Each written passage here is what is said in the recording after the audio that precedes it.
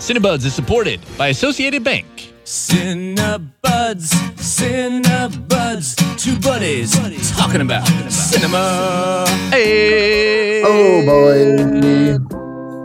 We're back. We took the last week off because it was the holidays and did a rerun, but now we are back. This is Cinebuds. I'm 88.9's Justin Barney. And I'm Milwaukee Films' Christopher Pollard. And today we are talking about the movie Uncle Frank. Happy birthday, Daddy Mac.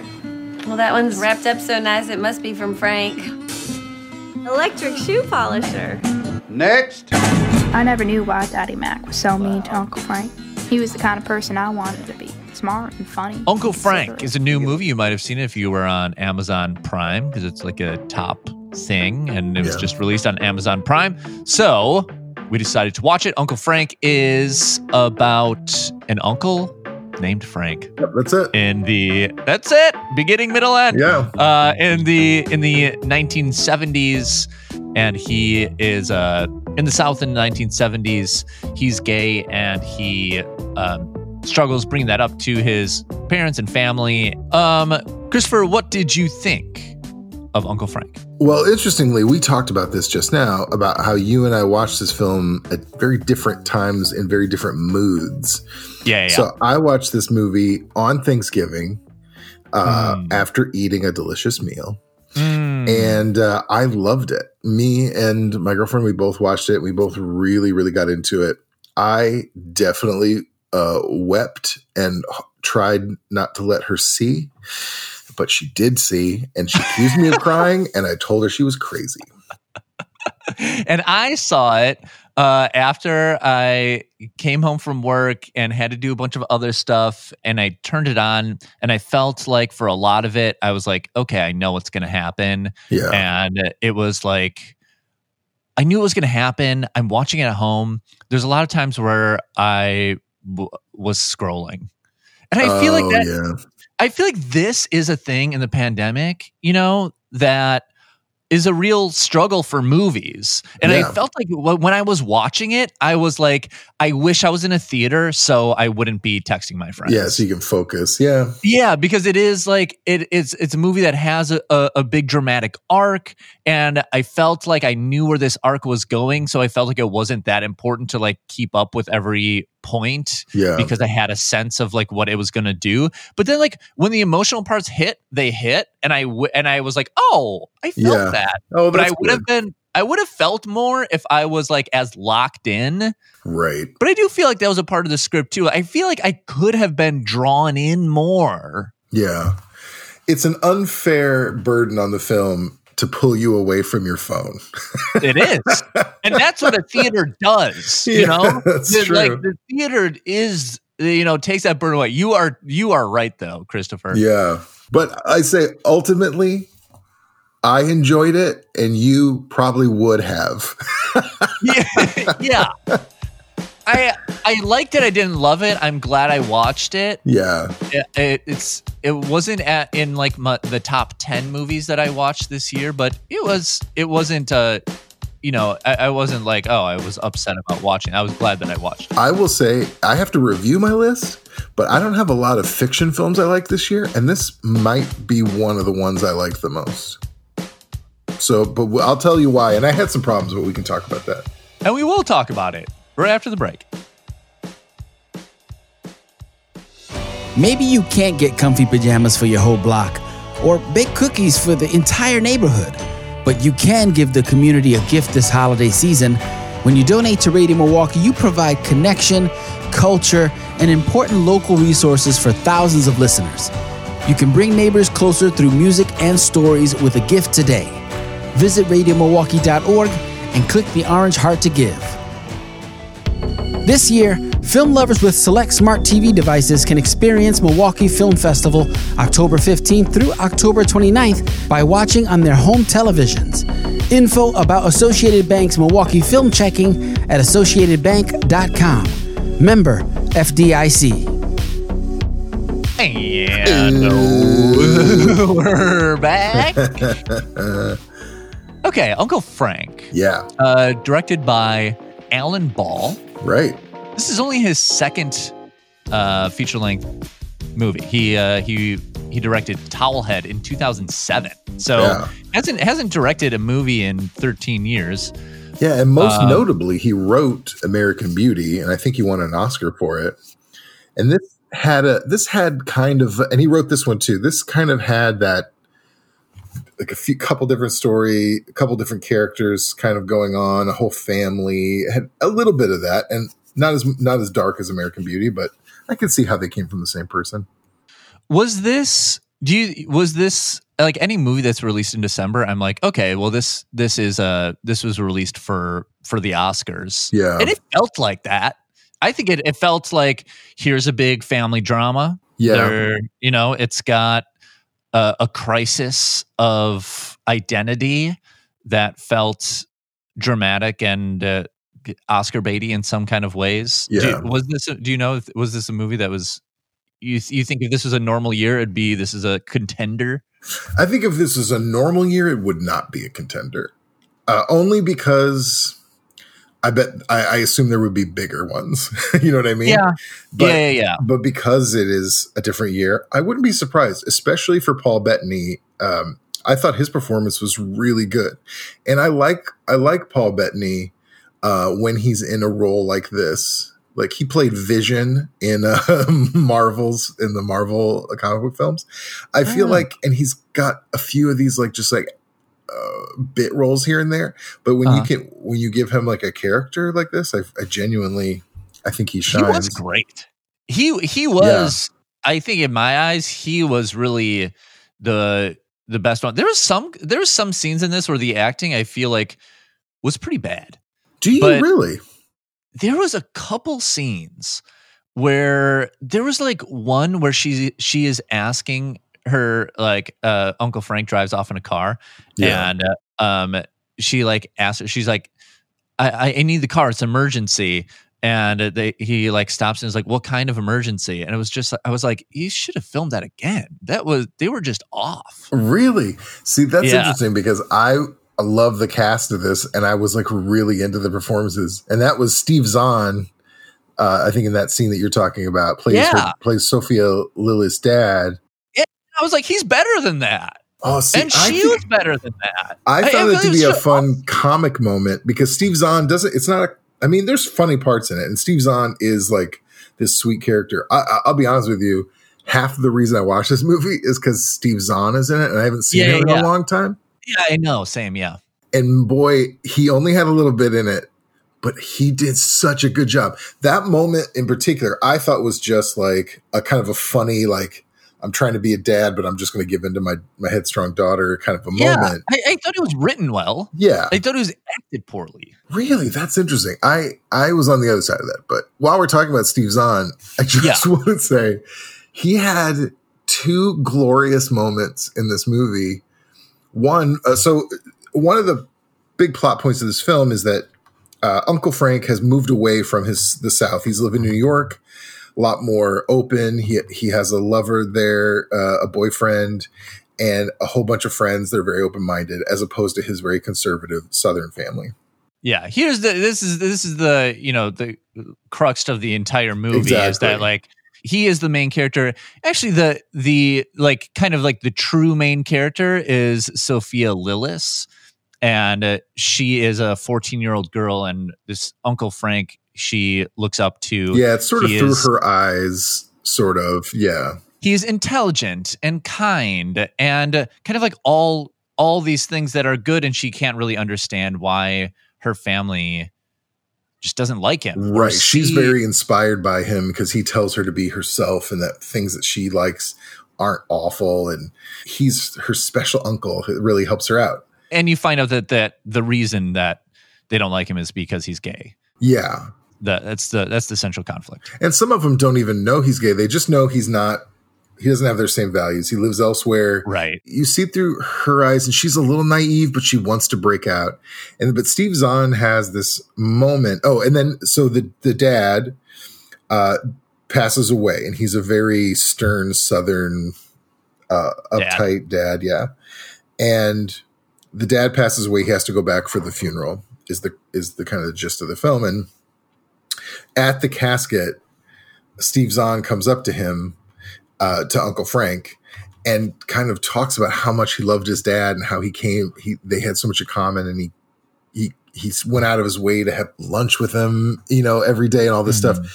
And it's like, it breaks your heart because Steve Zahn, first of all, is such a sweet, sweet face. And he always plays these sweet, funny characters.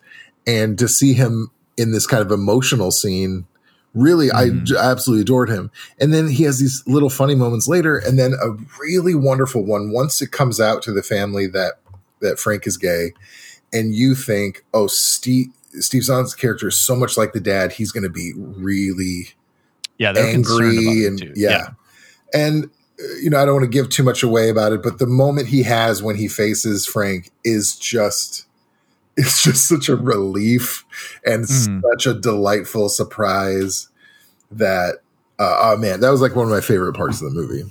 But there was really, I felt like nothing surprised me in this movie. The movie followed the exact path that you would think that it would go. And that, I feel like that was the central thing that I felt didn't take it to the next level or put it to the next echelon. Sure.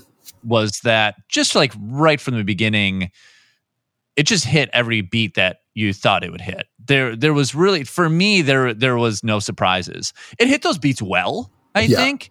I think it hit nearly everything well. I feel like mostly is pretty well acted. I liked the scenes hit me when they should hit me, but there was not a single thing that surprised me in this movie.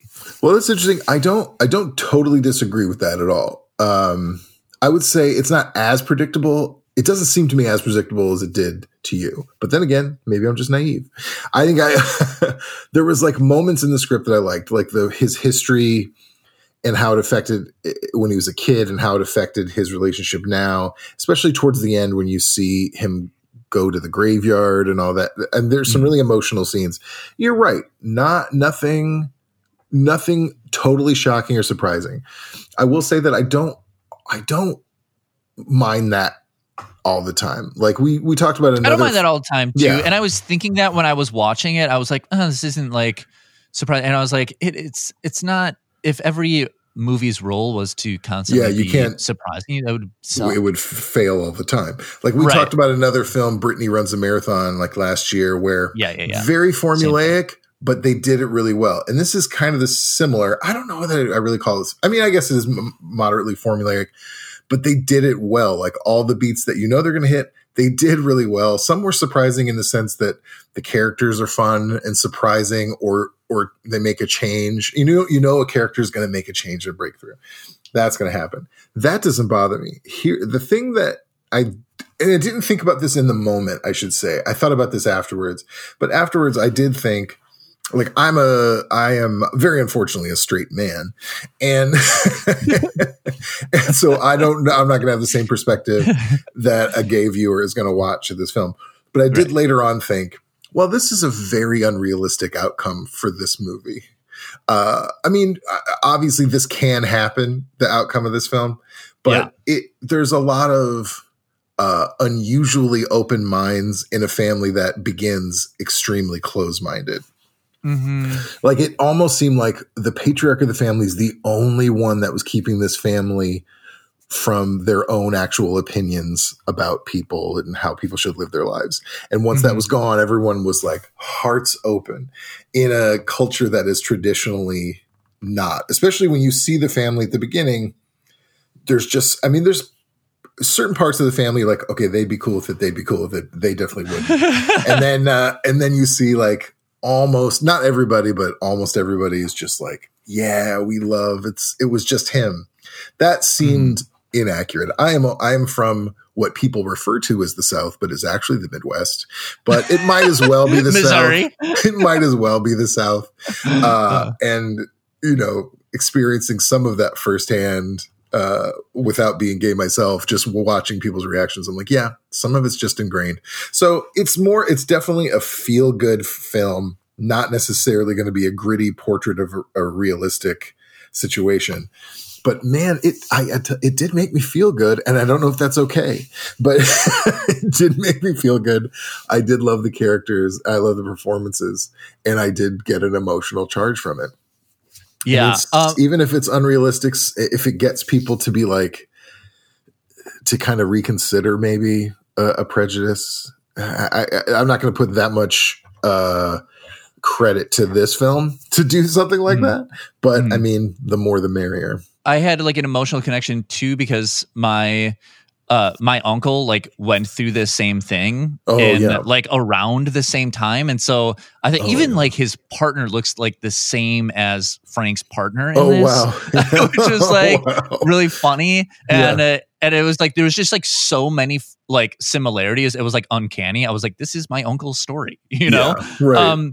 I think that most people like know someone like this or have it. So I felt like it was powerful to, and there was a part of me that was like, well, this is a pretty, standard story, but it is good to see that. Yeah. To see all the aspects of it. It was emotional. It did hit me in ways that it was intended, and I think it was pretty effective at that. Yeah. I'm interested, and I haven't looked much yet, but I'm interested to look into finding like gay critics looking at this film and see from that perspective what the take is, because there's definitely something I would have missed without having that experience. But it would be really interesting because it's kind of, I always worry it's kind of one of those white savior films where you get the white savior film and white people look at it and go, oh, isn't that nice? Everyone's getting along so great. And, and then you're like, oh wait, there's a lot more to this. And while I may have been awakened to that, I don't know that I'm having the same experience with a film about LGBTQ subjects. So I'm really interested to read more about it and see what an alternative take on it would be. Uncle Frank on Amazon right now, streaming. Go watch it. Yeah, tell us what you think. Okay, K-Polly.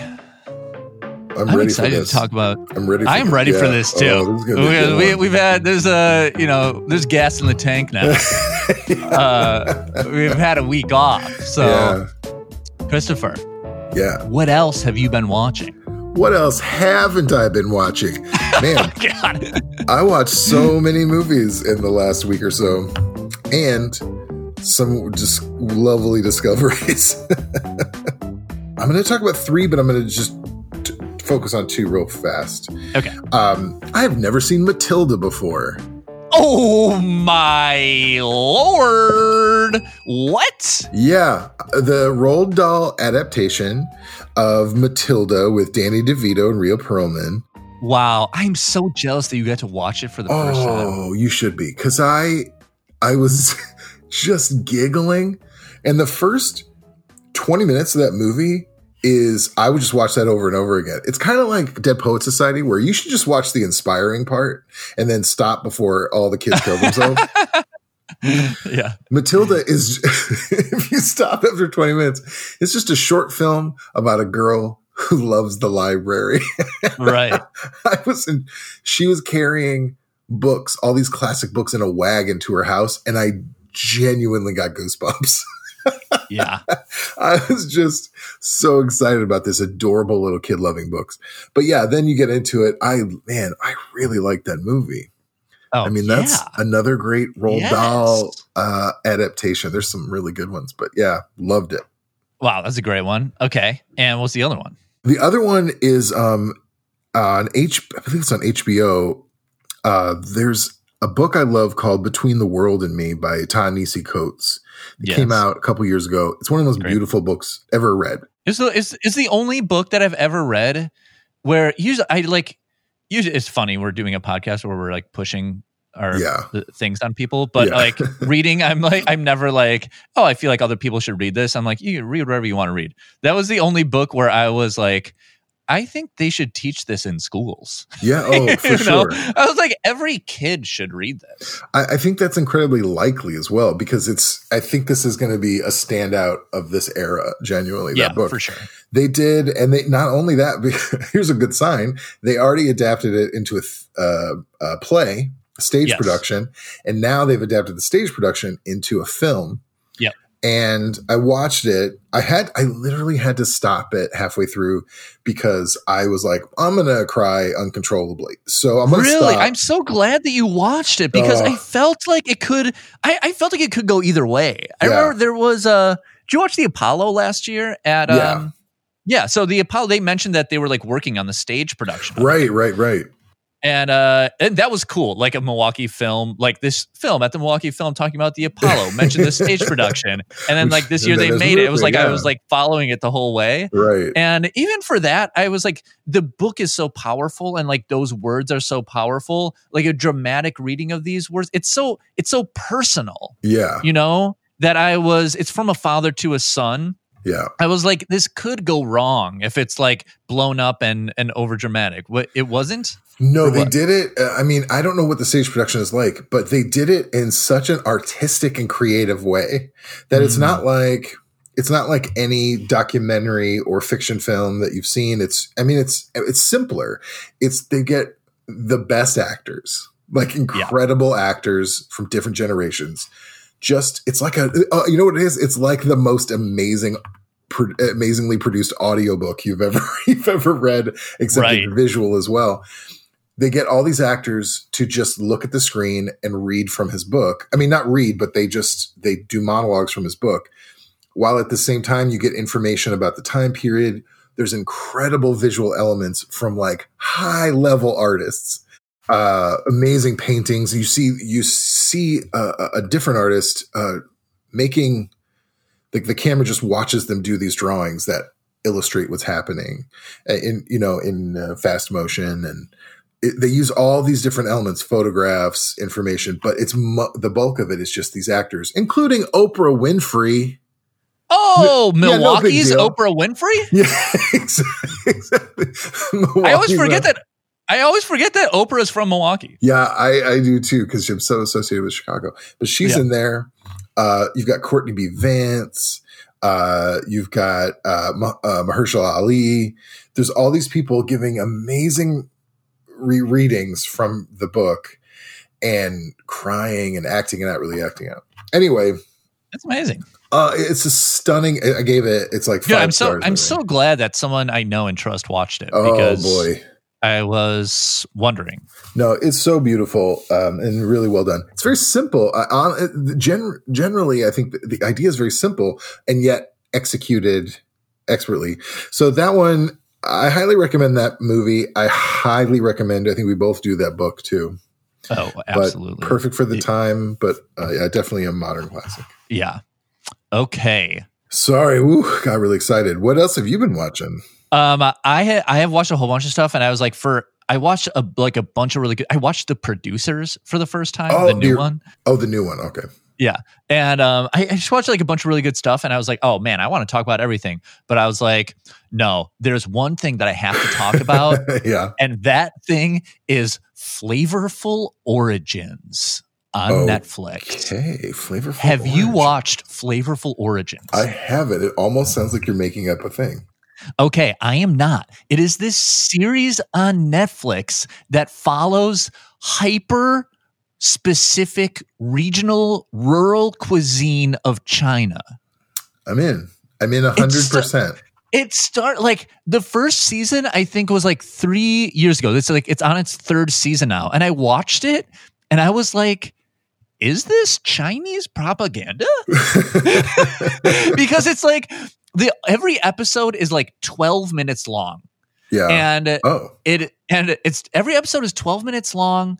It is like, it starts with like this sunny shot of a region in China, and it ends with like saying something nice about people of China and like pulling back. And the reads are so dry and the writing is so matter of fact that it just feels like it's at times in the first couple episodes, it just felt like a tour, like a pamphlet that you get to be like, go visit China. Look at these wonderful things. Right. And kind of like as it was going, and like the third season came out this week, and I was like, oh yeah, Flavorful Origins. Like, I'm on board, mainline this, because now, like watching it, one, it's beautifully shot. Oh, and sure. I don't know how they find these people. I don't know what they do, but it's like, here is this rural area in like a state of China that I have never heard of.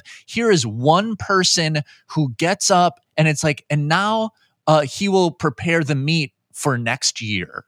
And right. every dish takes like a year to make because there's so much of it is fermentation based, and there's so much patience in these dishes. There was one dish that they made where she started fermenting this meat, and it was like, and now the secret ingredient. And they show her like going to her cabinet, and she brings out a jar of beans that have been fermenting for 5 months. And she adds the 5-month fermented beans to this meat that she's going to ferment for a year. And I was like, and then at the end they show him like eating it, and it's like one meal. And I was like, 17 months of preparation. Like, top ramen takes 30 seconds. I know. And it's like these flavors and these dishes they're literally unimaginable. Yeah. It's like, what does an eggplant that has been fermented for 6 months taste like? Right. I cannot imagine it. And that's like every single dish are these just like absolutely wild cuisines prepared in ways that have been perfected over hundreds of years. I'm like, why isn't like every restaurant in the world going to this guy in China for this ham that he has been dry aging for a year? Because they got to wait 3 years for his it. Entire life. I know. It's wild. It's so interesting. I totally share your passion for these kinds of things, because I don't know if it just popped up because of quarantine and everything, and everybody's trying to learn how to cook and all this other stuff. Yeah. But which is exactly what I've been doing and trying to learn to cook. And I'm obsessed with cooking shows, not shows where they're in a kitchen and they show you here's how you make a chicken. It's where they go they're travel shows, essentially. You go all over the world, sample these cuisines, talk about how things are made. That salt, fat, acid, something. In that, I always forget the name of it, but in that one, they show how soy sauce is made, and it's these huge, these like wooden structures where you're walking on top of these vats, and again, same thing. This unbelievably long process to get the most perfect soy sauce or soybeans. Flavorful Origins is like that, but like every episode, right? There's was like one that I watched yesterday that was like the ingredient, the dish that they were showing.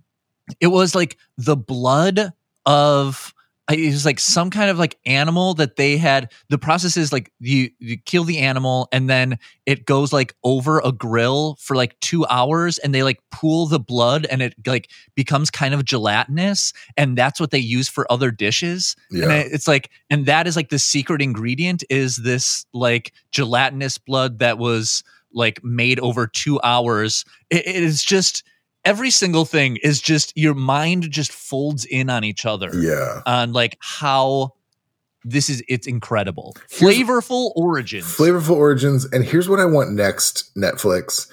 I want a comedy show that spoofs these shows so badly, because because there's just so much fodder, because the things we're describing sound ridiculous. Like, I want someone to say, first thing you have to do is bury a horse standing up. Would be easy. And you got to do that for 7 years until the head pokes out of the ground. It's like, I need, there's so much rife material for these that I would love that. Yeah. We talked about the trip movies, which like a good third of the reason I like those movies is all the restaurants they go to. And I can't stop talking about Somebody Feed Phil, which is one of these shows where somebody goes to all these amazing locations and is delightful to people and watches these amazing pieces of food being made. But now Flavorful Origins, I need to put to my list. Yeah. And I also watched Eater's Guide, which is a new show on Hulu that is narrated by Maya Rudolph. Oh, yeah. And that was really good too. And it's like, it's also really interesting because Maya Rudolph hosts it, but she doesn't like go to these places. Right. And they find locals in like, you know, they did like an episode about Morocco, and they had like a Moroccan skateboarder and these guys in this Moroccan metal band and an actress and all of these like interesting people that are like from the area. And it's not just like, someone goes into this area and then tells you about their experience. It's like from the people that live there, which is like real interesting too. This is like a heyday for food travel shows. For real. Yeah. It is. And I love them because it is like traveling and eating foods that you can't.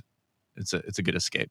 Man, we have a lot of recommendations for you this week. We do. And also at the end here, I wanted to plug, we both like love graphic novels, and Lion's Tooth is putting in a, so can you describe Lion's Tooth? Lion's Tooth is they're creating a brick and mortar store. It's going to be like it's graphic novels, alternative art books, zines, things like that. From what I understand, it most in my heart resembles Quimby's, which is one of my favorite bookstores in the world, which is in Chicago. And Milwaukee does not have anything like this currently. We do not. I'm so excited for it. So am I. And I always, it's like one of my favorite things to look at, like when I travel somewhere, is like, where do they have their like weirdo graphic novel shop? Like I'm going to like Grand Haven, Michigan, and like they had one. Like Chicago's got Quimby's. Minnesota, like Twin Cities used to have Big Brain, but like there's a bunch of places that have these like weirdo comic book graphic novel shops. Yeah. And we do not. And Lion's Tooth is building one in Bayview on KK. And I was like, I need to do whatever I can and whatever we can to like get people who love weirdo art to support weirdo art. So for sure. I think currently, I don't know if they're still doing it, but I know they have a subscription service you can get right now. I got a one-time package where they just curate something for you and give you a cool selection of stuff. This is, and just to be clear, and again, I hope I'm right about this. I believe I am. This isn't like a X-Men Marvel comic book shop. We have those. This is like an art book, graphic novel, interesting stories, like really, it's like a next level kind of shop, like the bookstore. So this is the kind of thing where if I go to a city, I try to find if they have one of these there. So I'm so delighted that Milwaukee's getting one, and it couldn't be run by better people. Me too. And so I wanted to shout that out. And K Polly Shop. K Polly on Etsy. He's a wonderful Milwaukee artist. If you haven't seen, sometimes he does things about movies, which he likes a lot. Music. There's music. He's got some literature on there as well. All these like great drawings. I bought one, gave it to my brother this weekend. It was great. So he's handsome. He's handsome. A lot of people don't know that, but and some will say quite the opposite, and then they find out they're wrong. How do you find that, Chris? First of all, thank you for bringing it up. But it's on Etsy. It's etsy.com/shop/kpolly. So do that too. Okay, this is Cinebuds, and Cinebuds is edited by DJ Kenny Perez. He's the best. Our theme song is from Milwaukee musician Brett Newski. The Newsk. We get handcrafted sonic inspiration from the License Lab. Oh, License Lab. We also get support from Associated Bank. That's a bank that has money that they keep it for people for when they need it. I think I understand banks. That's a great explanation. I think that's how banks work. Also, our banks for our organizations are members. Yay! Thank you, members of 88.9 Milwaukee and Milwaukee Film. We could not do this without you. Nor would we want to. And thank you. There's this great artist, K Polly. Oh, I will tell him thank you for you. Okay, thank you. Okay, bye. Bye.